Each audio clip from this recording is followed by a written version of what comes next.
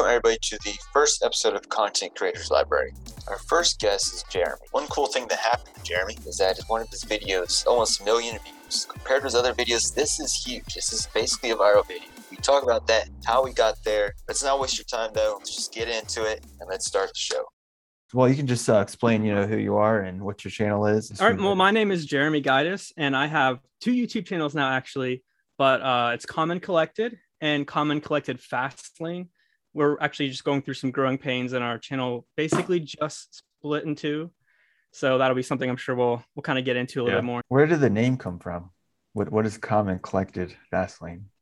So I think basically the idea was, obviously it's COM, and collected. I guess I should have explained that. So COM, and it kind of references comic books, but to Steve and I, my partner on the channel, it's also like Comic-Con convention.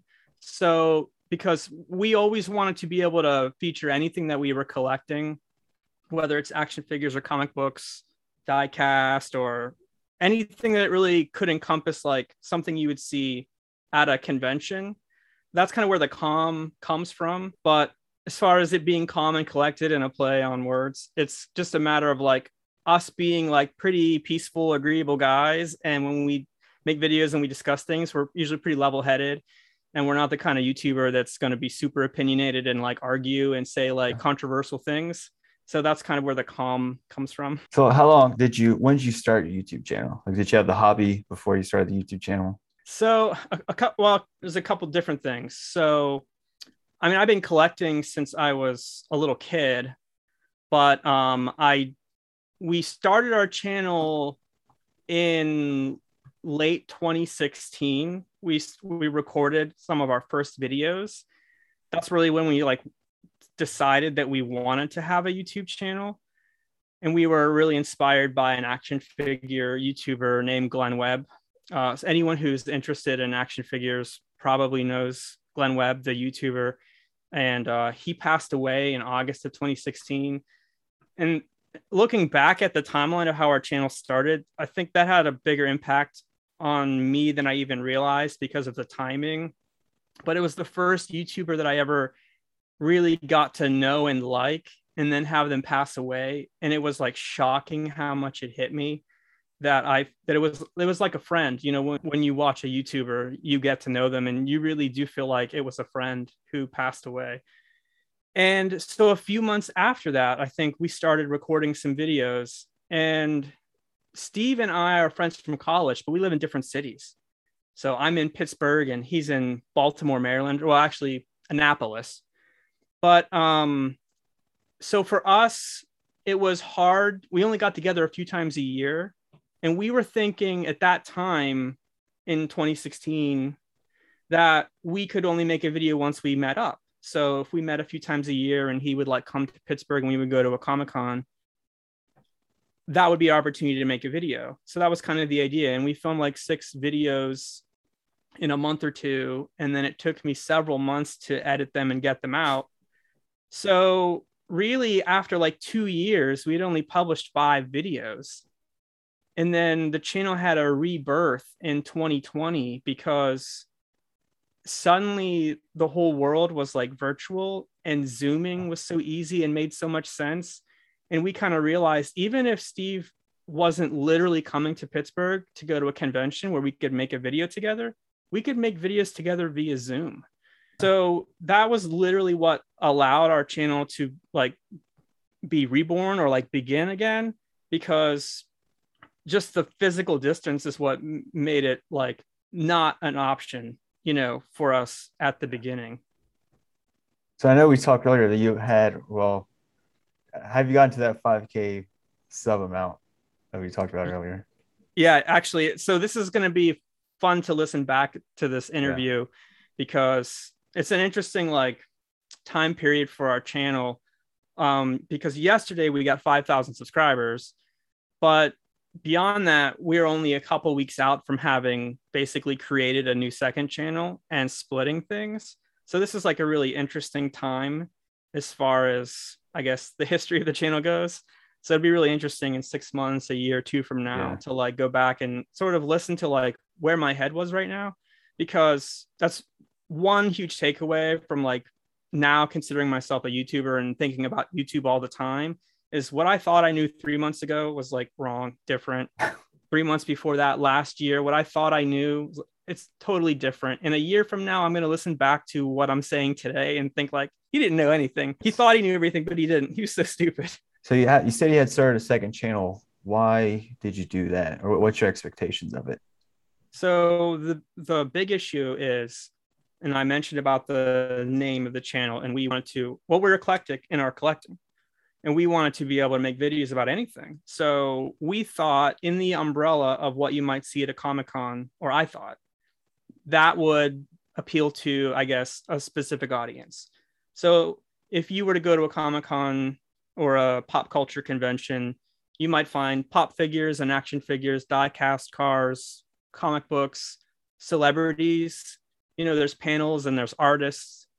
And I kind of thought that that was like one umbrella. And if we did anything that contained in that environment, that we'd be safe as far as a niche.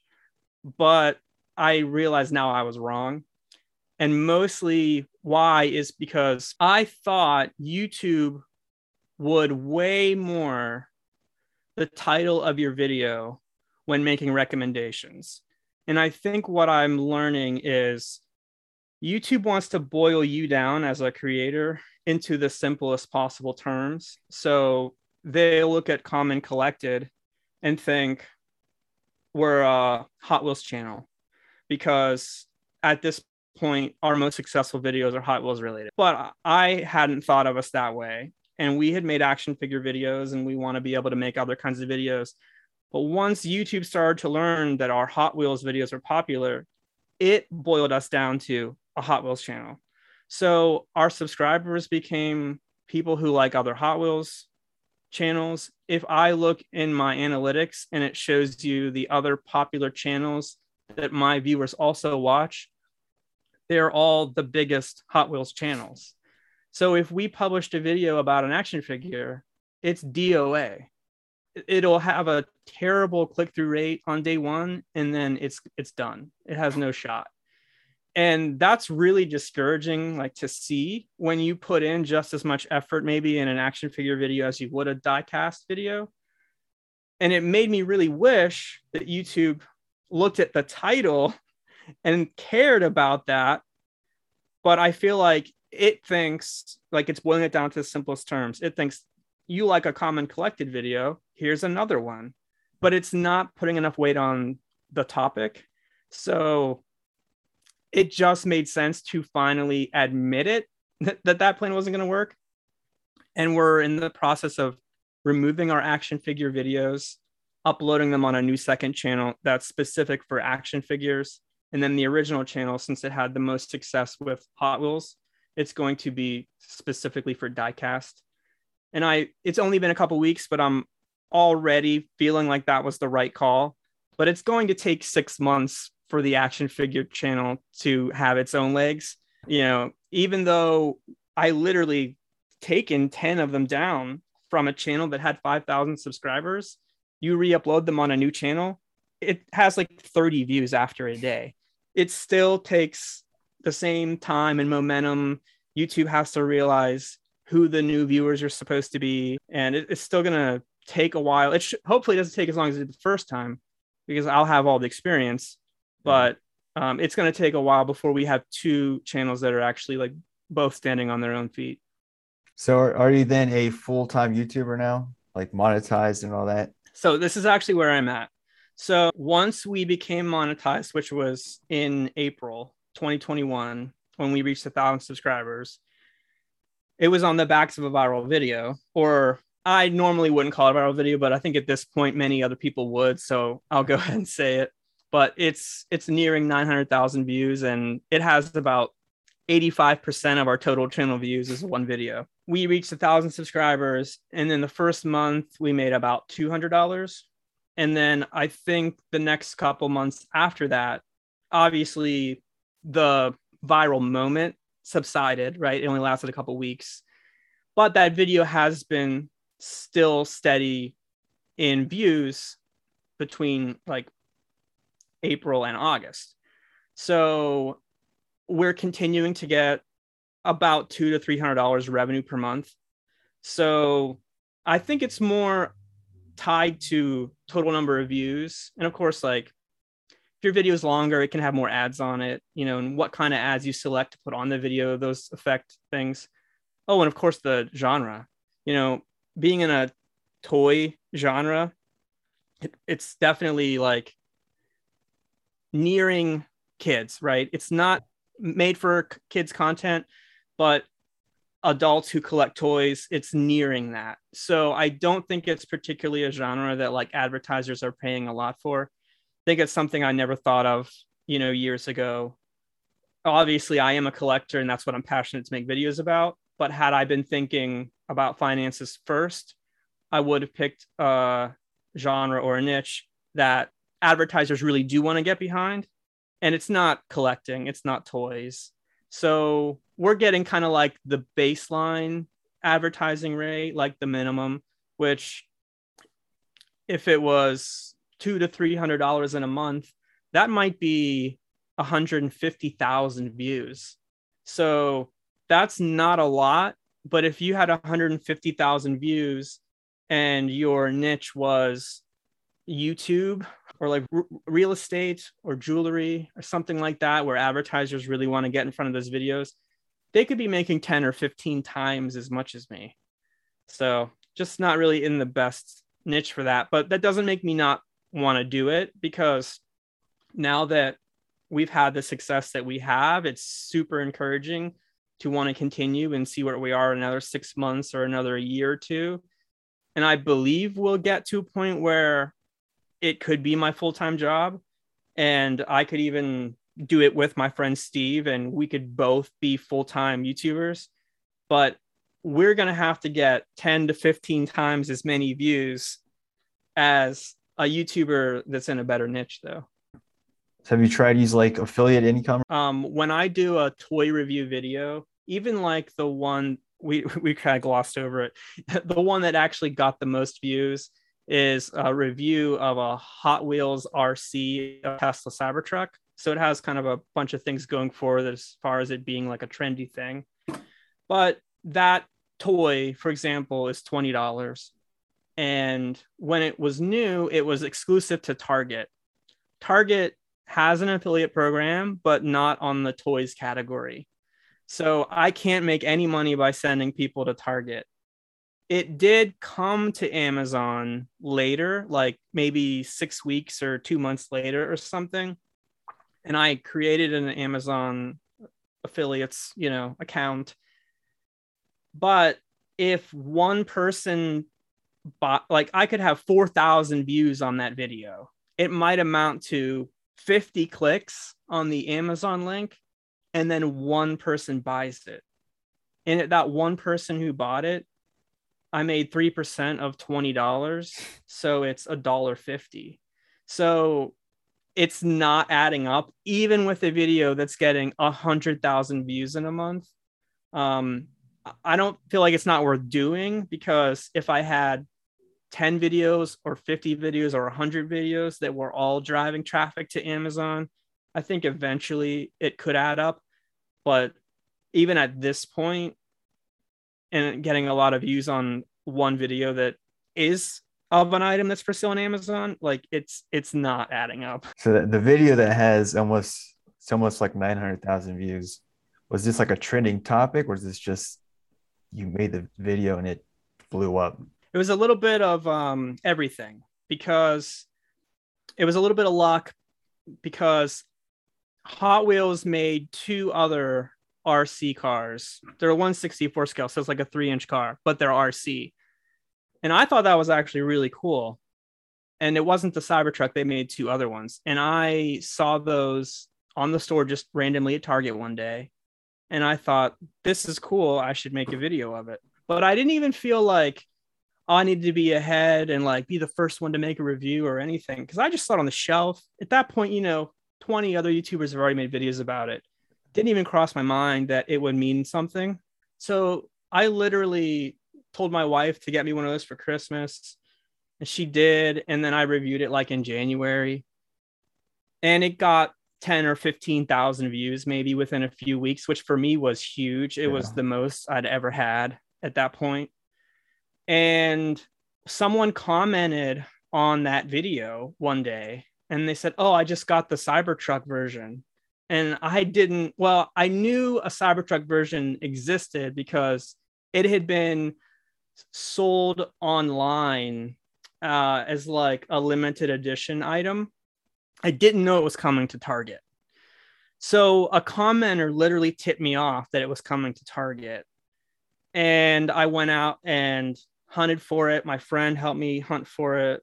I forget exactly how I found it. Oh, I ordered a couple from scalpers, right? Resellers. Yeah. Because I wanted to get it quickly.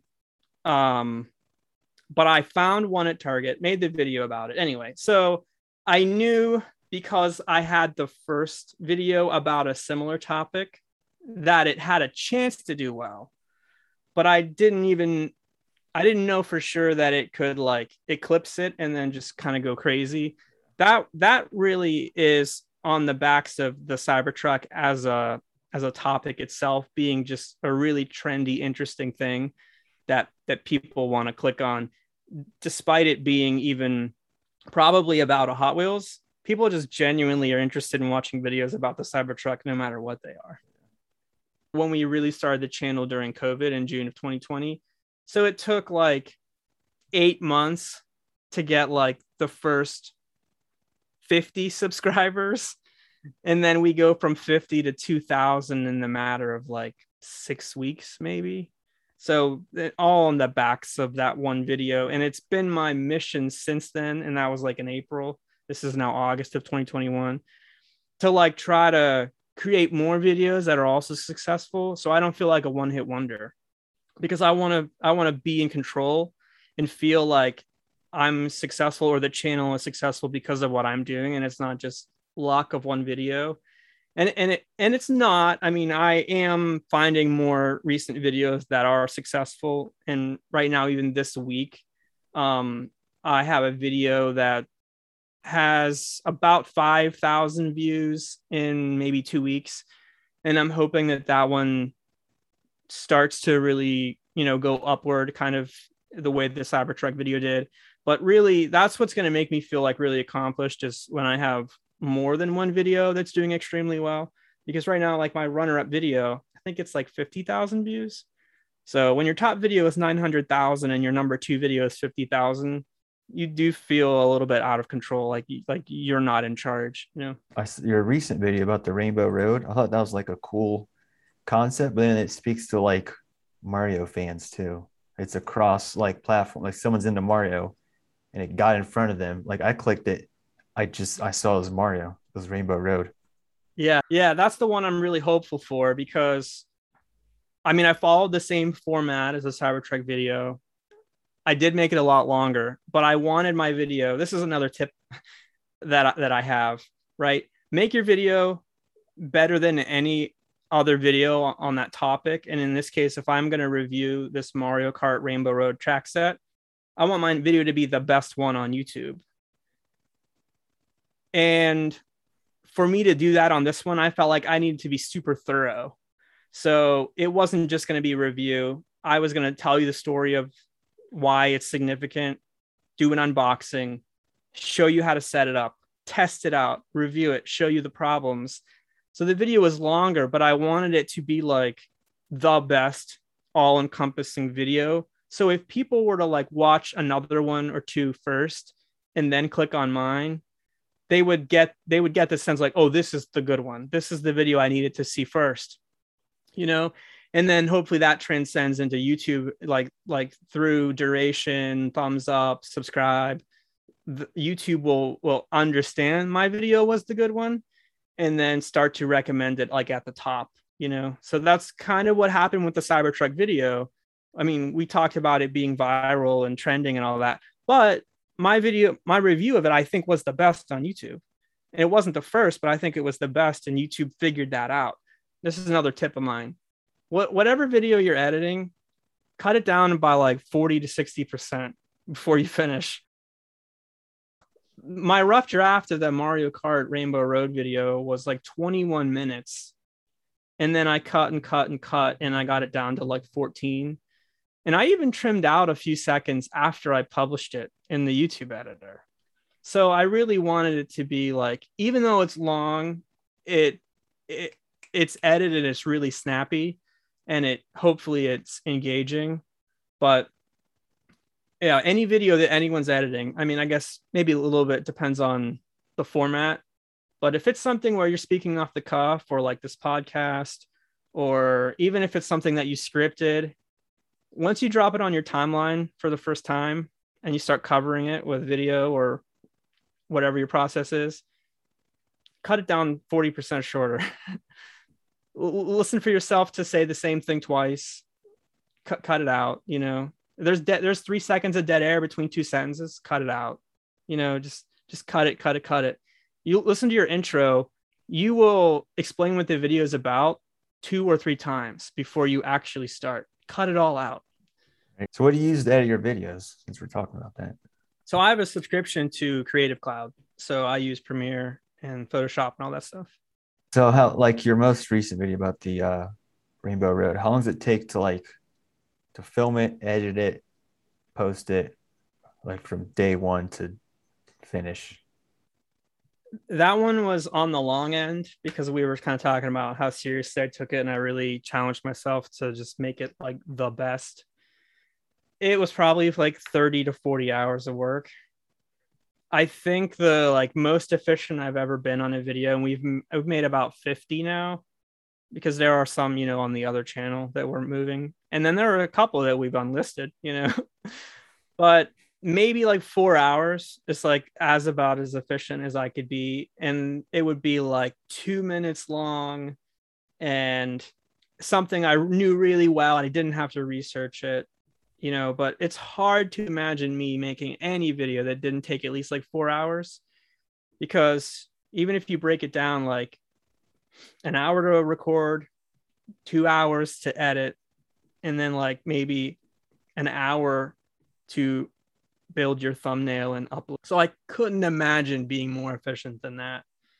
But for me, you know, obviously I lean in the direction of spending way more time.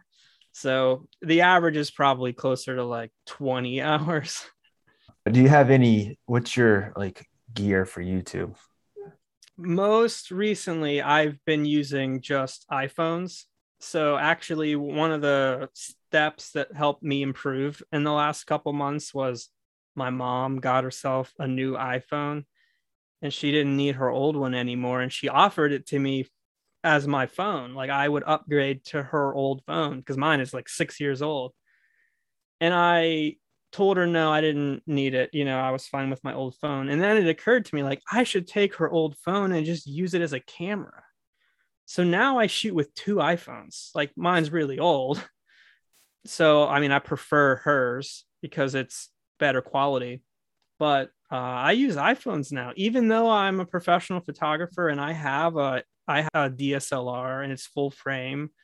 I shoot my YouTube videos on iPhones now. I might, you know, one day want to use a better better camera, but the iPhone, for the price, like it's already in your pocket. So there's that. But the iPhone has a better camera than a typical DSLR that's under like $1,000. You'd have to spend quite a bit to get a camera that has autofocus that's going to be as good as your iPhone. So yeah, mostly I use iPhone. For audio, generally I just have a handheld audio recorder. I'm drawing a blank on the name of them, but if you were to go to like Guitar Center, you could get audio. Well, Zoom is a popular brand, but just a handheld audio recorder. So it has a microphone built into it. That's a really good way to just real lazily get good audio, because you could just have it sitting on the table in front of you. It has a 1/4-20 jack, like a camera. So you could screw it onto a tripod or a light stand or something and just have it sitting right next to you out of frame. And it's a microphone like recording device in one. So you USB connect to your computer or take the micro SD card out, and you'd be on the go in that way. You're not tied to your computer or anything, and you're going to get way better audio than on your phone or like a DSLR. I mean, obviously you could spend like $500 and get like a really great shotgun mic or something like that and connect it to your camera. But like when you're using an iPhone, like I don't even want to record the audio on the phone, right? I want to record it to a audio recording device. So that's what I do. So do you script your videos or like free talk, bullet points? We do a little bit of everything. So some of our videos are scripted. I'm reviewing a toy. I will do a lot of research online, and I'll actually film me opening it and setting it up, trying it out. So that's like a research step. Like I'm learning as I'm getting all my B-roll. So when I go back to the computer, having done that, I can add all my own thoughts. So those videos are scripted, but I have made some videos recently where I would assemble the B-roll in Premiere, watch the B-roll like partially assembled, and then challenge myself to not script it, but record a voiceover sort of off the cuff. So it feels a lot like the way our discussion is going right now. But I think that's the direction I need to try to go in more, because it'll be a lot more efficient, but also make me more human. Like, I think not that I'm robotic or a salesman hawk or anything, but if you watch my scripted videos, I'm a little bit more like of a commercial announcer type personality. And when I'm forced to speak off the cuff, it's just by nature more real. So I'm challenging myself to do that more. It's a little weird process, I think, like capturing your B-roll, then recording audio, like a voiceover impromptu onto it. But I think it creates the best possible solution, in the end, because you're getting like more organic, natural voiceover, but you still shot all the video first. So you gained all that knowledge that you needed in order to talk about it thoughtfully. If I were to like hold a toy and try to capture real audio in that moment while I'm holding it, I don't think I could ever do that and it would be watchable, because I'm like learning about it and thinking about it and discovering it like in real time and showing it to you. Like it's just too much. I think it's easier to like film it, right? Then sit down and then deliver your voiceover off the cuff, later. But still, that way, it's not scripted. So anyway, so that's the direction that I'm heading. So what's maybe what's like your biggest tip for editing? Is it just to cut everything? Well, that would be my number one tip. Yeah, it would be just make everything shorter. But I guess if I had to give a second one, it would be, not repeating yourself at the intro. So there was some discussion in the YouTube Facebook group the other day about intro videos, like a stinger, like a little animation at the beginning.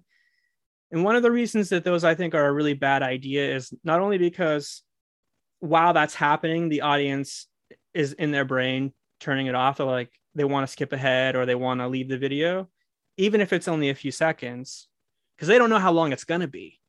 Right. So the stinger starts and they want to skip ahead or cut away.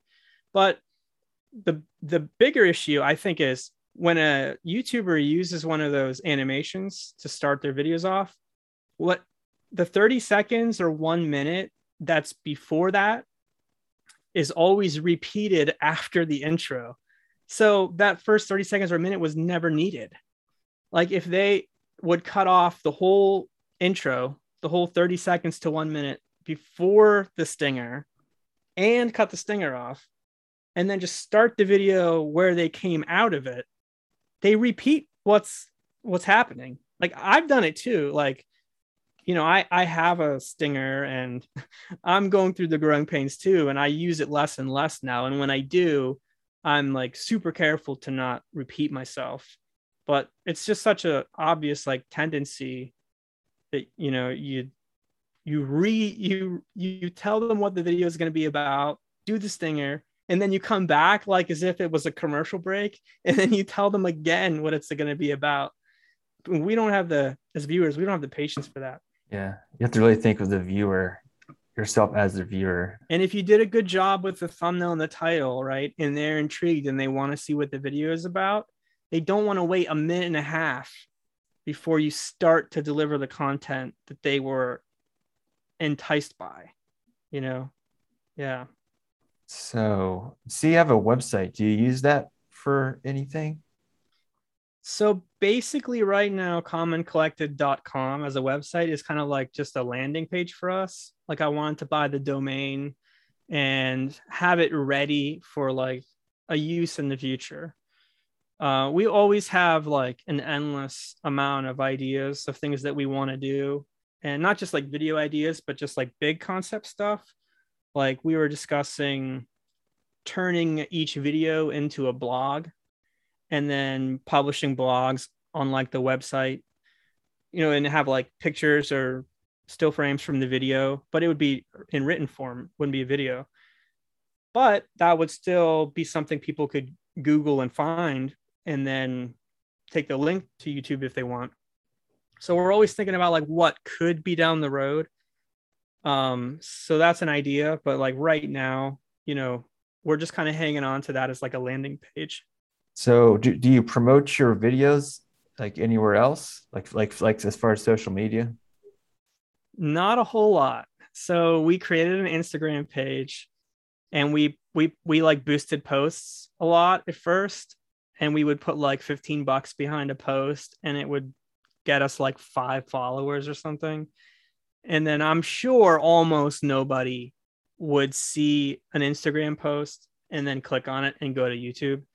So we're treating that kind of the same way as the website. Like it's there, we're putting a little bit of effort into it, but it's not working right now. So we're not putting time in it. I think for someone who already has a big social page on any network, then it may make more sense for them to put more time into trying to get those people over to YouTube. But I think if you think about Facebook users, Instagram users, Twitter users, YouTube users, and they're all like plotted on a diagram, there's only like a small overlap. And like people who you might find on Facebook, they may click on your YouTube link. They might not be signed in, so they're probably not. Well, there's some cool things about it. And well, I guess, so here I will give like, I guess another practical tip of things that we've done. So if I review an action figure, let's just say it's Star Wars related, and then I post that link the day that it comes out in that first 24 hours when the video is new, and I share it in a Star Wars action figure collecting Facebook group, it might get 50 or 100 views that day. They're not impressions, they don't affect the CTR, but the views do count, as views. And if those people are targeted, right, like if they are collectors of that exact thing and we get them to YouTube and they like it and it's a good video, they may watch it to the end. They may even watch another video or subscribe. But the odds just aren't that great, like you may have like that Star Wars Facebook group that might have got 50 views on our video the day it was posted, probably has like 20,000 members. So the number of people that are going to hop over, it's like really, really low. But I guess when your channel is new, or like in our case, we're starting a second channel for action figure videos, like those 50 views from Facebook are like majority of the views we got on day one. So they're meaningful in that way. But like once your channel, I think, is more functional and YouTube understands enough about your audience that they know who to send the thumbnail to, and your videos are living and dying on their own, whether or not they're engaging and they're performing well. Then like if I shared a video of mine, like the Mario Kart Rainbow Road video, has 5,000 views. If I share that on my Facebook page and it drew 5 clicks, like what did that do? That didn't do anything. Like it's getting, if it has 5,000 views and it has a CTR of like 9% or 10%, you know, it had 50,000 impressions. So what's a couple clicks from Facebook going to do when it's already got 50,000 impressions from YouTube natively? Yeah, might not be worth the time. Yeah. I think, if you already have a following, or if, you're just starting out and you shared it in a group, and like 50 views would be like almost all the views on day one, then yeah, do it. But if you're getting like 1,000, 2,000 views on a video, then, and you don't have a huge following, it's probably not as worth it. How do you find your help? I guess you just like go to YouTube and search it like everybody else does. Basically, yeah, I consume a lot of YouTube, if you can't tell. And I consume a lot of YouTube from like YouTube gurus. So, Brian G. Johnson and Nate from Channel Makers and all those people. So I generally, do that, but also I try to look at the like official answers as much as I can, because as cool as those guys are, and I love watching all their videos, they're getting their info like from YouTube. So it's coming through like a middleman. And that's great if they're digesting information in a way that like I haven't explored yet, or like I don't have the interpretation that they do. But sometimes in general terms, the YouTube gurus, they may like bring up YouTube help info, or I don't know, like the terms and conditions, they're bringing up like actual Google YouTube fine print, right? And they're like reading it to me. And it's like, I should have just looked there rather than getting it from that third party person. So like I try to do that too, and not just automatically believe anything a YouTube guru says, because they contradict each other a lot too.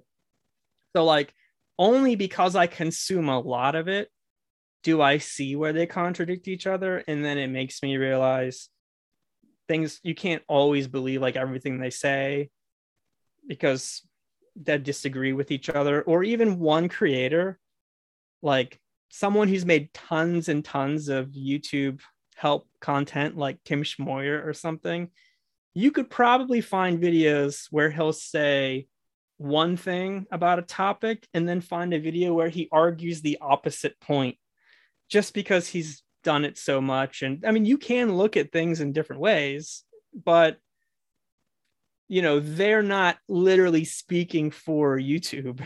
So I would put a lot more weight on like, I think it's just called YouTube creators. I think it's like it's almost official. If you look at the description of every video, it literally tells you that this is not official advice from YouTube, even though the YouTubers in those videos are like the software engineers that design YouTube, and they're telling you how stuff works. There's still like a caveat. I was like, this isn't official advice from YouTube. But that's as close, I think, as you're going to get to like having like real info, is. So I would recommend everyone, check out the YouTube creators channel and learn about YouTube from YouTube, from the people who like build the platform for us. What they say is way more valuable than a YouTube guru.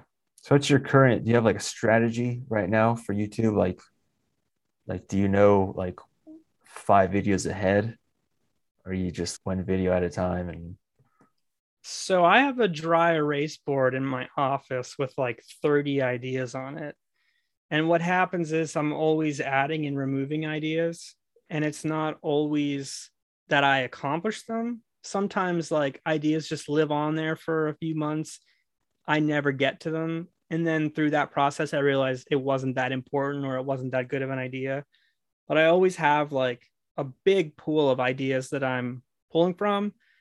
And I always try to work on the one that I feel like is the most urgent. So generally, it's about something that is time sensitive, like a toy that's just released or something that's upcoming. Or if we went to a convention and we recorded a lot of video there, and I'm going to make that into a few videos, like I want to do that in a timely fashion. So I'm not publishing videos months after the convention. But that's basically it. I always have several in the works. So what is your number one success tip? I would say, beyond the things we've already talked about, I would say it's whatever video you want to make, whatever like the topic is, search for that within YouTube before you ever even film it or think about it. See what the competition is. See how many views those videos have, just to see if it's even worth it for you to do it, you know? How good the video actually is. Like, click on the top 3 or 5 and watch them. Are they good? Like, are they not delivering enough information? Are they too long or too short? Are they unwatchable? Like, is it so good you'll never be able to make one that good, right? And then maybe just don't bother. Like, I would personally do this, like, not discouraging anyone else, but like, if I wanted to make that review of that Hot Wheels Mario Kart set and I saw there was a video that was just amazing, checked every single box for me as a viewer, I wouldn't make one because there already existed a perfect video about it. But if there's no videos about it, or there are 3, but none of them quite got it right because they didn't hit on these points or whatever, if you feel like, you know, you could deliver it better, like, I guess, so that's my tip is see what else is out there and make it your goal to make yours better. And if you do that, if you make your video better, you deliver better content, or doesn't have to be like a review. If it's a funny video, but yours is funnier, or if it's like a clever, witty critique of a movie or something, and you have more ideas that you think are better than what this other person did. Like, if you think you can do better, you create a better title and a better thumbnail and your video is better. It doesn't matter if you have 50 subscribers and they have 50,000. YouTube will, I believe, will learn that your video is better, and then it will succeed. I mean, that's what happened with my videos that have done well. I made them better than what was out there, even though other channels that may have had reviews had a bigger audience than I did, and they may have gotten thousands of views on like day one because they had a big audience already. My video eventually eclipsed theirs because I made it better, you know. And it's not about my filmmaking ability. It's about like everything else, because we're talking about using iPhones. Like, it's not about it being fancy. It's about like what's in your head and knowing what you want the video to be and like caring more than the other guy, you know. So that's my tip. Like, research it. What's your number one mistake you've made that you've maybe you thought like how you were saying like a year ago you thought you knew this? What was one mistake you thought that you knew this was going to work, whether it's sub count or whatever it is, and it just totally flopped? It was the niche idea, where I kind of thought the audience would follow a broad area of collecting, and then, you know, kind of realized that YouTube boiled my audience down to Hot Wheels. And so that was my biggest, I guess, failure, or, you know, Yeah, and I have faith that it's going to work out in the end, but like, yeah, that was the biggest mistake was, you're uploading videos that are a little different than what your audience expects. They're not going to click on it. It doesn't matter if it's a great video. YouTube's only going to show it to people that they think will like the other videos on your channel, because it's boiling them down into two simple terms. So the action figure collectors never even saw the thumbnail. Right. They went to Hot Wheels people, Yeah. So and YouTube is telling you you're only allowed to make Hot Wheels videos. That's really like discouraging. And you want to fight back at it. You're like, no, I don't care. Like, go ahead, show my video to only 50 people. I want to like what I like, and I don't want YouTube to tell me I can't like it. You know what I mean? So it took a while for me to accept, I think, the algorithm's like weakness. And then I think of it in those terms. And then at that point, it's like, well, if I want to make action figure videos, then let's do it on a different channel, and we'll create a new audience over there that just likes action figures. And then I won't be fighting an uphill battle that I can't win against the YouTube algorithm. If you could collaborate with any other YouTuber, whether it's for your channel or just to like be with somebody else for a day or anything like that, who would it be? Well, I have like probably 10 in mind because, like I said, I consume a lot of YouTube. But I think we kind of touched on it a little bit, and I feel like there's something really magical about Glenn Webb, and he was the action figure reviewer who'd passed away. And I think I would be like remiss to not, take the opportunity to mention him. And my gosh, like, you kind of need to be someone that collects action figures, to have discovered his videos, back in the day for it to make sense. But actually, I'll say this, even if you don't like action figures, if you watched his videos from 5 years ago, you would be able to recognize they were good. Like, even in 2016, like, things were different technology wise, like as far as camera ability and all this stuff, like, but I can't imagine where he'd be right now, because he was eclipsing 100,000 views in 2016, 100,000 subscribers in 2016. If he was still making videos today, he would absolutely be the biggest action figure channel on YouTube, and he'd have millions of subscribers. So even now, watching his 5-year-old videos, you can learn from them. Like, he really did it great. And I mean, it's obviously someone I can't collab with, but if I had the opportunity, I would probably make like a mini doc about him or something, if things could ever work out in that way, maybe interview a lot of other people that were inspired by him too, and let them speak about it, and maybe like put some kind of a little montage together of clips or something. Because even though like today, I'm not specifically like imitating him, like that's not what I do with my YouTube videos, but I just have like, I guess, an unending like respect for what he did. And it's just like a sad coincidence that he passed. Yeah. It's a good story though. That's good. Well, that was the last question. I mean, I think we all know where to find you at your YouTube channel. Thanks for listening. Hope you liked that episode. Check out some of the references. It'll be in the show notes or on my website. Check out Glenn Webb. Jereme really, idolizes this person. I'm sure he would love it if you checked out this person. If you just went on YouTube, checked out the videos he used to make, I think he would really appreciate that.